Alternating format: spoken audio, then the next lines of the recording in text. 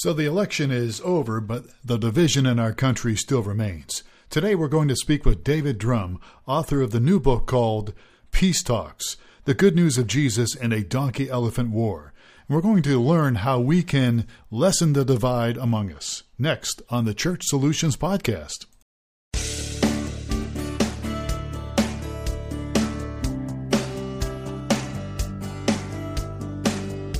Welcome to the Church Solutions Podcast, brought to you by JSL Solutions.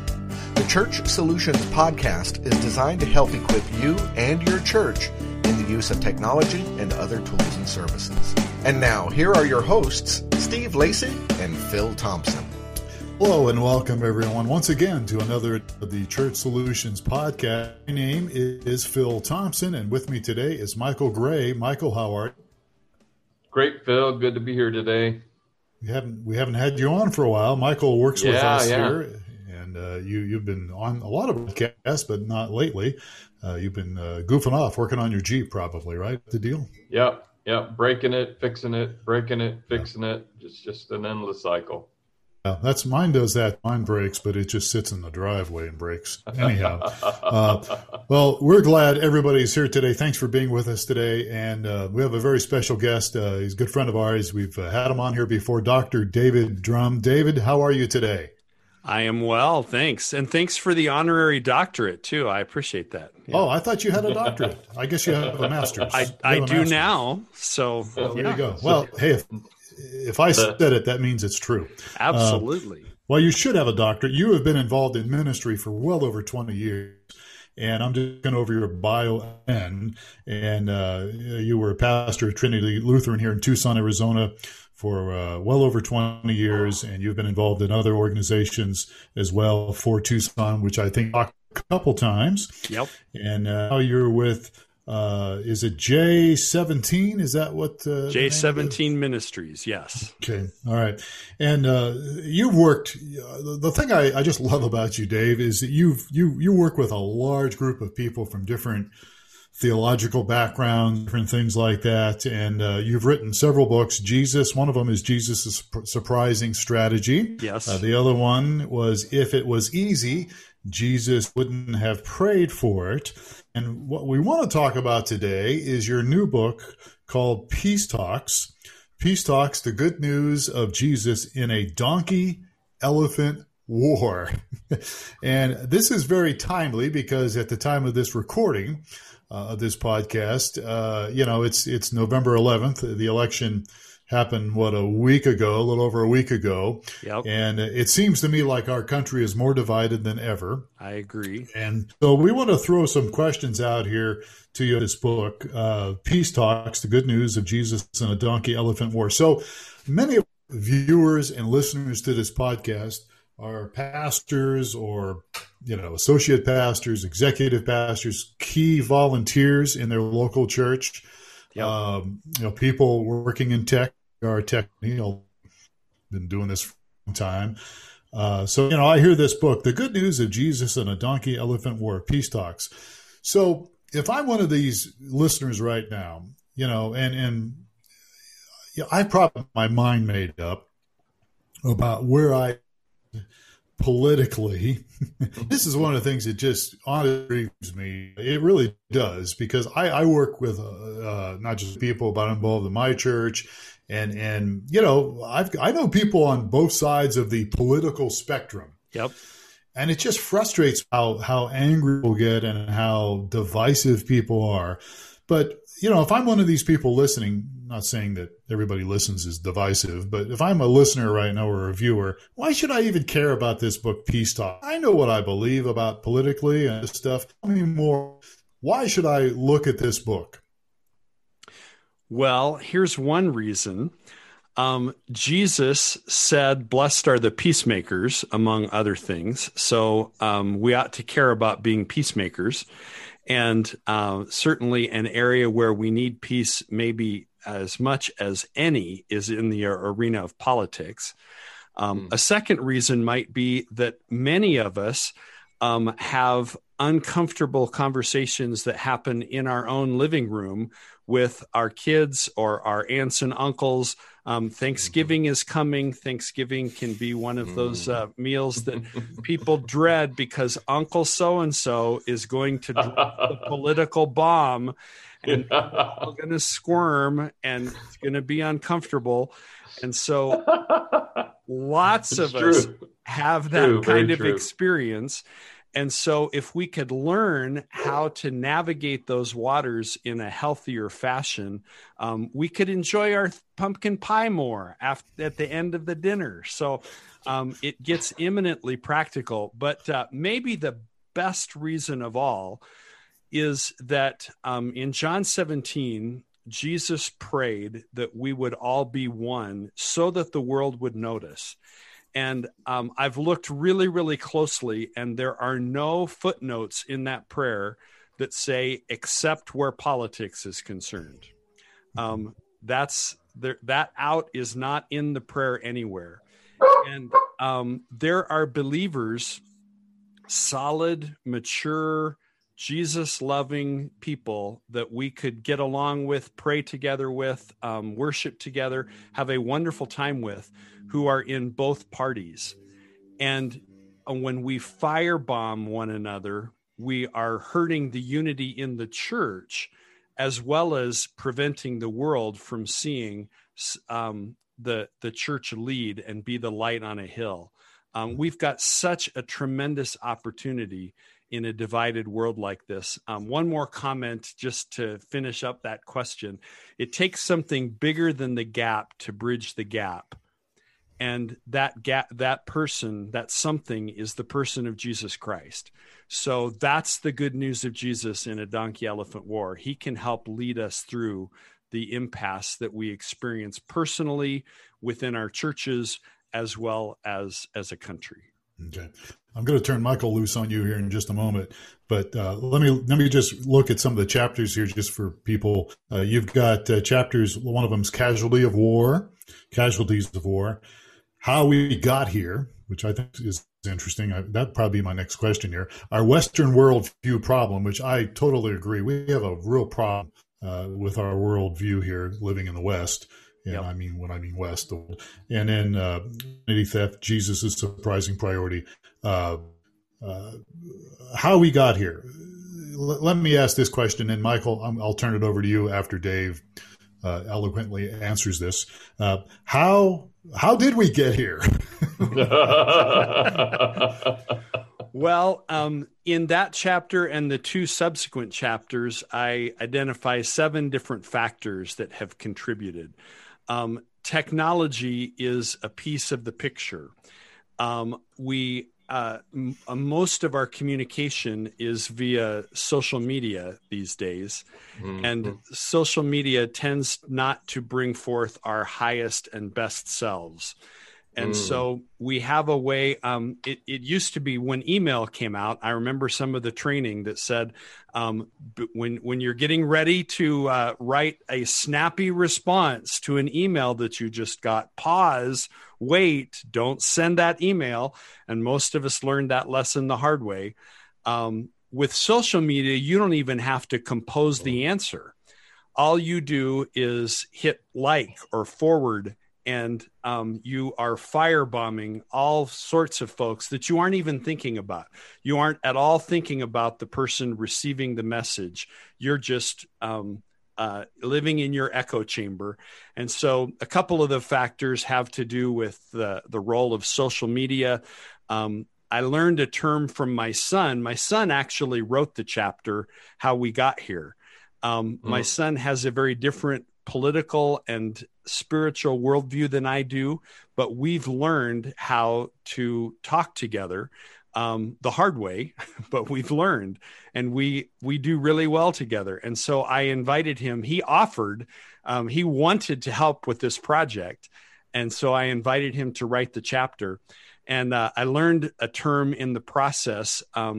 When we talk about news media used to broadcast, and news media now narrowcasts. All news media picks a slice of the public, and it's much more lucrative to their advertisers to know who you're advertising to. And so news media Wow. has dramatically changed in the last generation over where it was. So those are two factors, social media and news media. The advent of technology has dramatically shifted the landscape over the last generation. And foreign countries, a third factor, it's well documented that foreign countries have decided that our political partisanship weakens us as a nation. And so they've chosen to enter into the fray just to further fan the flames. And I've actually got a picture of one of those fake ads from a fake group that's in the book that was used during the 2016 political campaign. So that picture's in the book. My son helped do some of that research. So That's awesome. it's then there's some theological reasons why we're so divided. So we look at 7 different factors that got us to where we are. Oh, that's great. So as I was going through that section, there's really some juicy, great understanding there. I just recently watched The Social Dilemma. Yes, so did I. So it's so poignant. It literally parallels what you write in your book about the fact that advertising is driving algorithm of social to deliver bias to people who already have a certain bias. Yep. So if you lean one way or the other way, the algorithm, because that's how they get paid, is keeping your eyes on their page, is going to continue to feed you with whatever bias you have. Yep. And so that's the wedge. Then, so I had several questions I think you're going to answer, but I was really stunned this year that people unfriended me who've been lifelong friends because they assume I have a certain perspective about everything because of the kind of work that I do. We didn't have conversations. We didn't argue. We didn't talk amongst ourselves as posts, but it was an assumption. And we were so divided all of a sudden that I was unfriended, and I stepped back and I said, number one, what did I do? And I want to be careful in that. Yeah. And number two, how did we get here? Your chapter was just really great. As I'm looking at that data, it's really exceptional. There's a lot of data in there. I did a lot of research for this book. So there's like almost 500 footnotes in the book. I did a lot of work for this project. I could tell. Yeah. So I was talking just yesterday with a pastor who was going to be meeting last night with a group of people that were going to leave their church because of their assumption over the political stance that was being portrayed. And this is a church that is exceptionally careful to not take a political stance that would divide and alienate the audience. You can't really be much more careful than this church is. But we've just got to recognize that this is not just a national problem. This bleeds over into the body of Christ. And we've just, the church, if the church doesn't lead, the country has no chance. I don't. But it's weakening the church also. And so it's a very relevant topic. Most pastors know how volatile politics is in their congregation. And most churches have a mixture of people. Even if one side is in hiding, they're there. Most churches have that. And so, if we could learn how to reflect the principles, the prayers, the priorities of Jesus in the way that we do politics, it would make such a huge impact. Yeah, absolutely. I was going to ask you that, Dave, in the context of, and I appreciate in your book how you gave 2 chapters to how do we as Christians and how do we, capital C Church, deal? So very practical. Here are some things that you can do to begin to mend the fence, heal hearts, etc. So could you point to some of that? Absolutely. So all of that was born out of practical experience, both within my own family, as well as in my job now for almost 10 years. I've had the privilege of working full time for greater unity in the body of Christ. And one of the great joys of my life, a group that has just made such an impact on me, is a group of African American and Anglo pastors that meet together monthly. It started during the 2012 presidential election campaign. And so that was President Obama had been in office for 4 years and was running for re-election. And so the presenting question that started this group meeting together was essentially, is our unity in Christ sufficient that we could talk as Black pastors and white pastors about politics and live to tell about it? And the answer has been a resounding yes. We've met together monthly now for over 8 years and have become deep, deep friends in the process. And we learned a little phrase by trial and fire in that group that's just 3 little words that if we could just adopt that perspective, it would make such an impact. Here they are. Help me understand. Help me understand how you go to the ballot box. Help me understand what your life experience has led you to prioritize when you think about politics. Help me understand how you're processing this last week. Help me understand what you're seeing with the Black Lives Matter movement. Help me understand. It's just a posture of listening. It's a posture of humility. It's the kinds of things that the New Testament talks about a lot, that one little question can make a difference. Many of us have young adult children who probably see the world differently than we do. It works in that context. Help me understand what's important to you in life.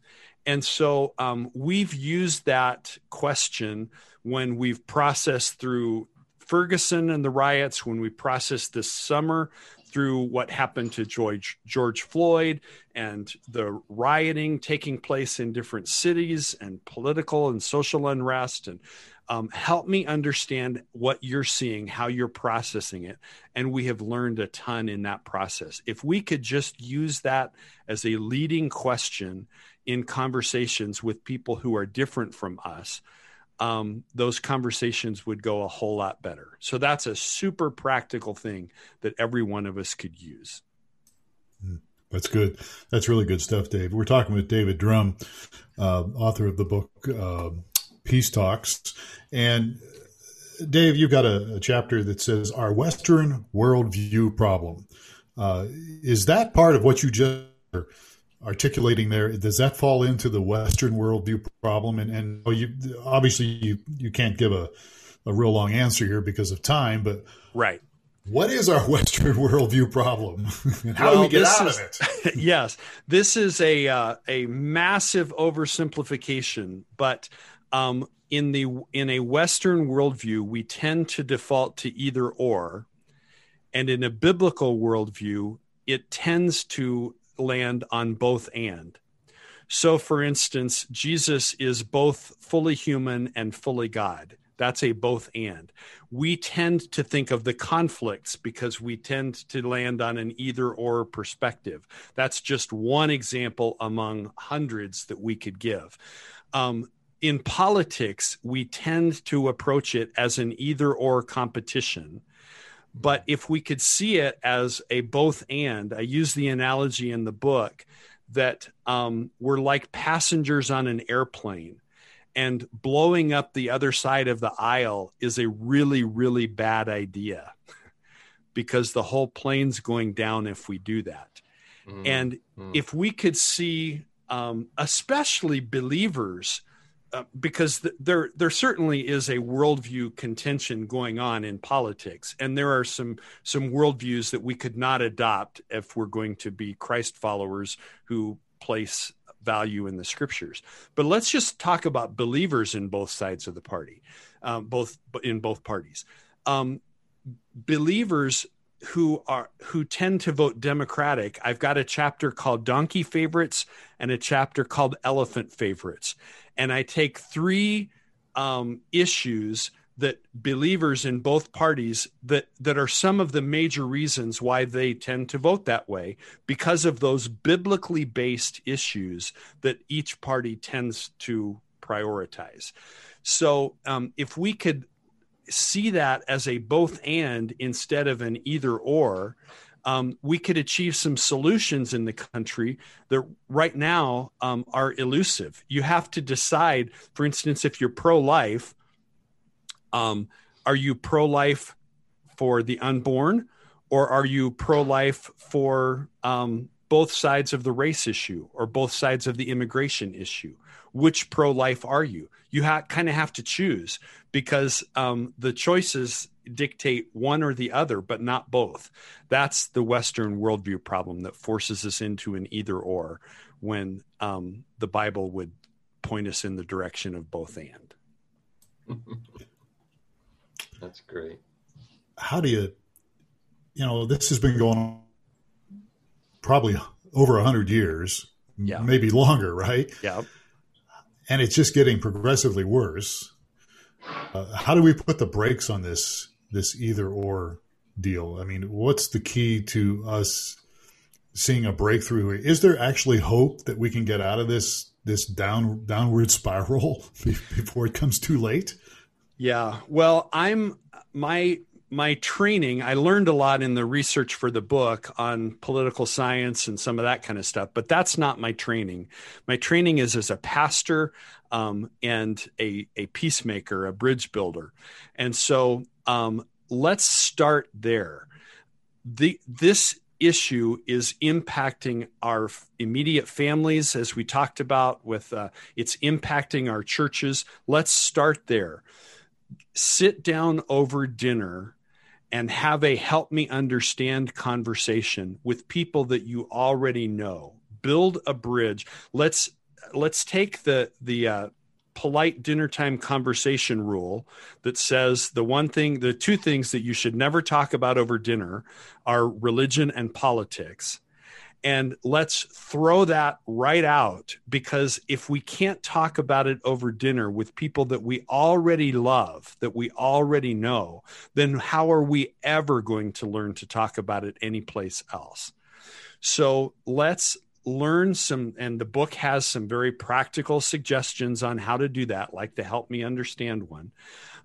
Let's begin practicing having civil conversation and actually learn some things from people who have a different political view than we do.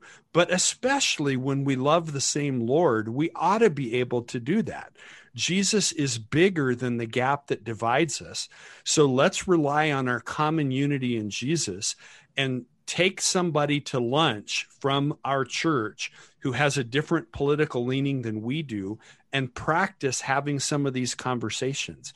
If that were to happen all across the country, we would see some solutions emerge and politics would be done differently. You would find more candidates who, if more of the electorate was looking for unifiers when they went to the ballot box, you would find more politicians who would be unifiers, because they're just looking for votes. So it's on us in our country. We influence who we end up electing.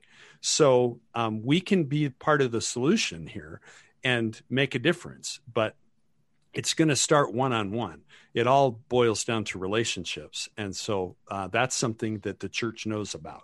We can do that. Absolutely. You've got a chapter called Identity Theft in the book. Now, I know what identity theft is. We're a tech company and we help people do streaming and log into things and log out of stuff. What's identity theft have to do with this book, Peace Talks? So as I have watched people that I know and love Facebook firebomb other people, and these are otherwise mature Christian believers, and it's like, how does that happen? How on earth can we just throw out everything that we know when it comes to politics and just land in the gutter? How does that happen? I contend that it's a case of identity theft, and we are over-identifying with our political parties and under-identifying with our primary identity, which is that we are children of God. And so that chapter is the most autobiographical chapter in the book, because in fact, Michael Gray, you are quoted in that chapter because I use the life map that we did together. And that exercise that you have us draw our spiritual health in each of these different seasons of life, and mine look like an EKG. And it goes up and down and up and down. And I realized that every single time that my health was plummeting, it's because I was over-identifying with something secondary. Oh, and wow. Every single That's time strong. that my health was going up, it's because my identity was focused on what's primary. And that was the big revelation of those 2 days with you. And so the first half of that chapter is just mining that. And so I tell my own story. And here's where I over-identified with denomination. And here's where I over-identified with ministry or career at the expense of my family. And on and on and on. And so I use 3 different examples in my own personal life, and then I list a whole bunch of other things that we can over-identify with. And then I drop the bomb. Most of us over-identify with politics. And we need to put it in a secondary. In fact, it isn't even secondary. It's like way down the list of things that we ought to be identified with. But I think that's a root cause of our issue, because if we get defensive when we're talking politics, that's a surefire indication that we've got some of our identity wrapped up in it. Otherwise, it's just an exchange of ideas, and we wouldn't be defensive over that. We can exchange ideas all day long if our identity is not tied up in it. So that's the issue of that chapter. Many people who've read the book have said that was their favorite chapter in the book. And probably it's because there's just lots and lots of stories in that chapter. Yeah.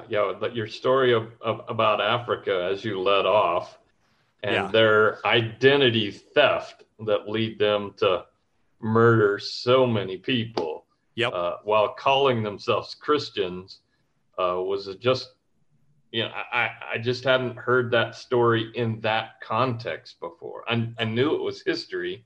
I knew it happened, but I didn't know it was amongst a country that considered itself to be a Christian country. And had left the top identity behind for other tribal identities that were. Yeah. And I dare say that we're not far from that. I was praying very specifically that we would not experience revolution in our nation, regardless of which side won the election. There was the real possibility, and we're not 100% out of the woods yet, although it's looking good. But there was the real possibility that we could be we could be Rwanda. Maybe not quite that bad, but I've never even considered that possibility before in my lifetime, that we could be looking at another civil war in our nation. And we're not far from it. If we don't get a handle on this, if we continue down the trajectory that is more and more divided with more and more violent rhetoric and throwing around terms like, well, the other party declared war on us, so it's time for us to declare war on them. And I've got that quote in the first chapter. My goodness, we're in dire straits. Yeah. But the church can lead. The church can make a difference in this. And that's the good news of Jesus in a donkey elephant war. Certainly is. Well, and it's such a contrast in that our other civil war, the awakening was driven by the church in something that was horribly wrong. Yes. And in this case, what could you point to that is just so catastrophically sinful and wrong that there is no right, there is no winner? Well, I think it's a hyper partisanship that demonizes the other side, even on issues where there's a clear biblical mandate. The people on the other side are motivated by things that in most cases that we would say are godly issues. So let's take maybe the most divisive of all, and let's just throw it out there. Let's talk about abortion. The people who are pro-choice are motivated primarily, not exclusively, but the vast majority are motivated by a care and concern for women. That's not a terrible thing. So we could have a help me understand conversation that could bridge even that, which is such a strong dividing line between pro-life, pro-choice when it comes to abortion. You could have a help me understand conversation even there. And so if we can do it there, we can do it anywhere. Yeah. I've actually had some of those with some people, and you're right. It's very helpful. Very helpful. Hey, we're out of time, guys. I'm sorry, but we are. So the book is Peace Talks, and it's called The Good News of Jesus in a Donkey Elephant War. Let me read that again because I screwed it up. Peace Talks, The Good News of Jesus in a Donkey Elephant War. David Drum is the author. David, thank you so much for spending some time with us today. My privilege. Great to be with both of you. Well, it is good to be. It's good to see you again. And tell us, how can people get a hold? First of all, how can they get the book? Because this is really, I really feel very strongly about this. I think people involved in ministry, especially, should read this book. How do they get it? So it's available 2 different places. It's on Amazon. You can get it there. It's available through my website, which is just j17ministries.org, j17ministries.org. There's a study guide that you can download for free, or if you want us to send you a pre-bound copy, it's $5 for the study guide, but it's designed for small groups, and there's small groups around the country that are studying this book together. And so whether in a small group or just with your young adult child, you could do this together and make some headway. So j17ministries.org is the only place you can get the study guide. There's also some group discounts available that you can't do through Amazon. So either place will get you the book. Awesome. Okay. All right. Well, and we're out of time. Thank you, David Drum. Thank you, Michael Gray, for sitting in on this. Steve Lacey will be back with us next time. I'm Phil Thompson, and please take care of yourselves. This has been the Church Solutions Podcast. We'll see you again next time. Adios.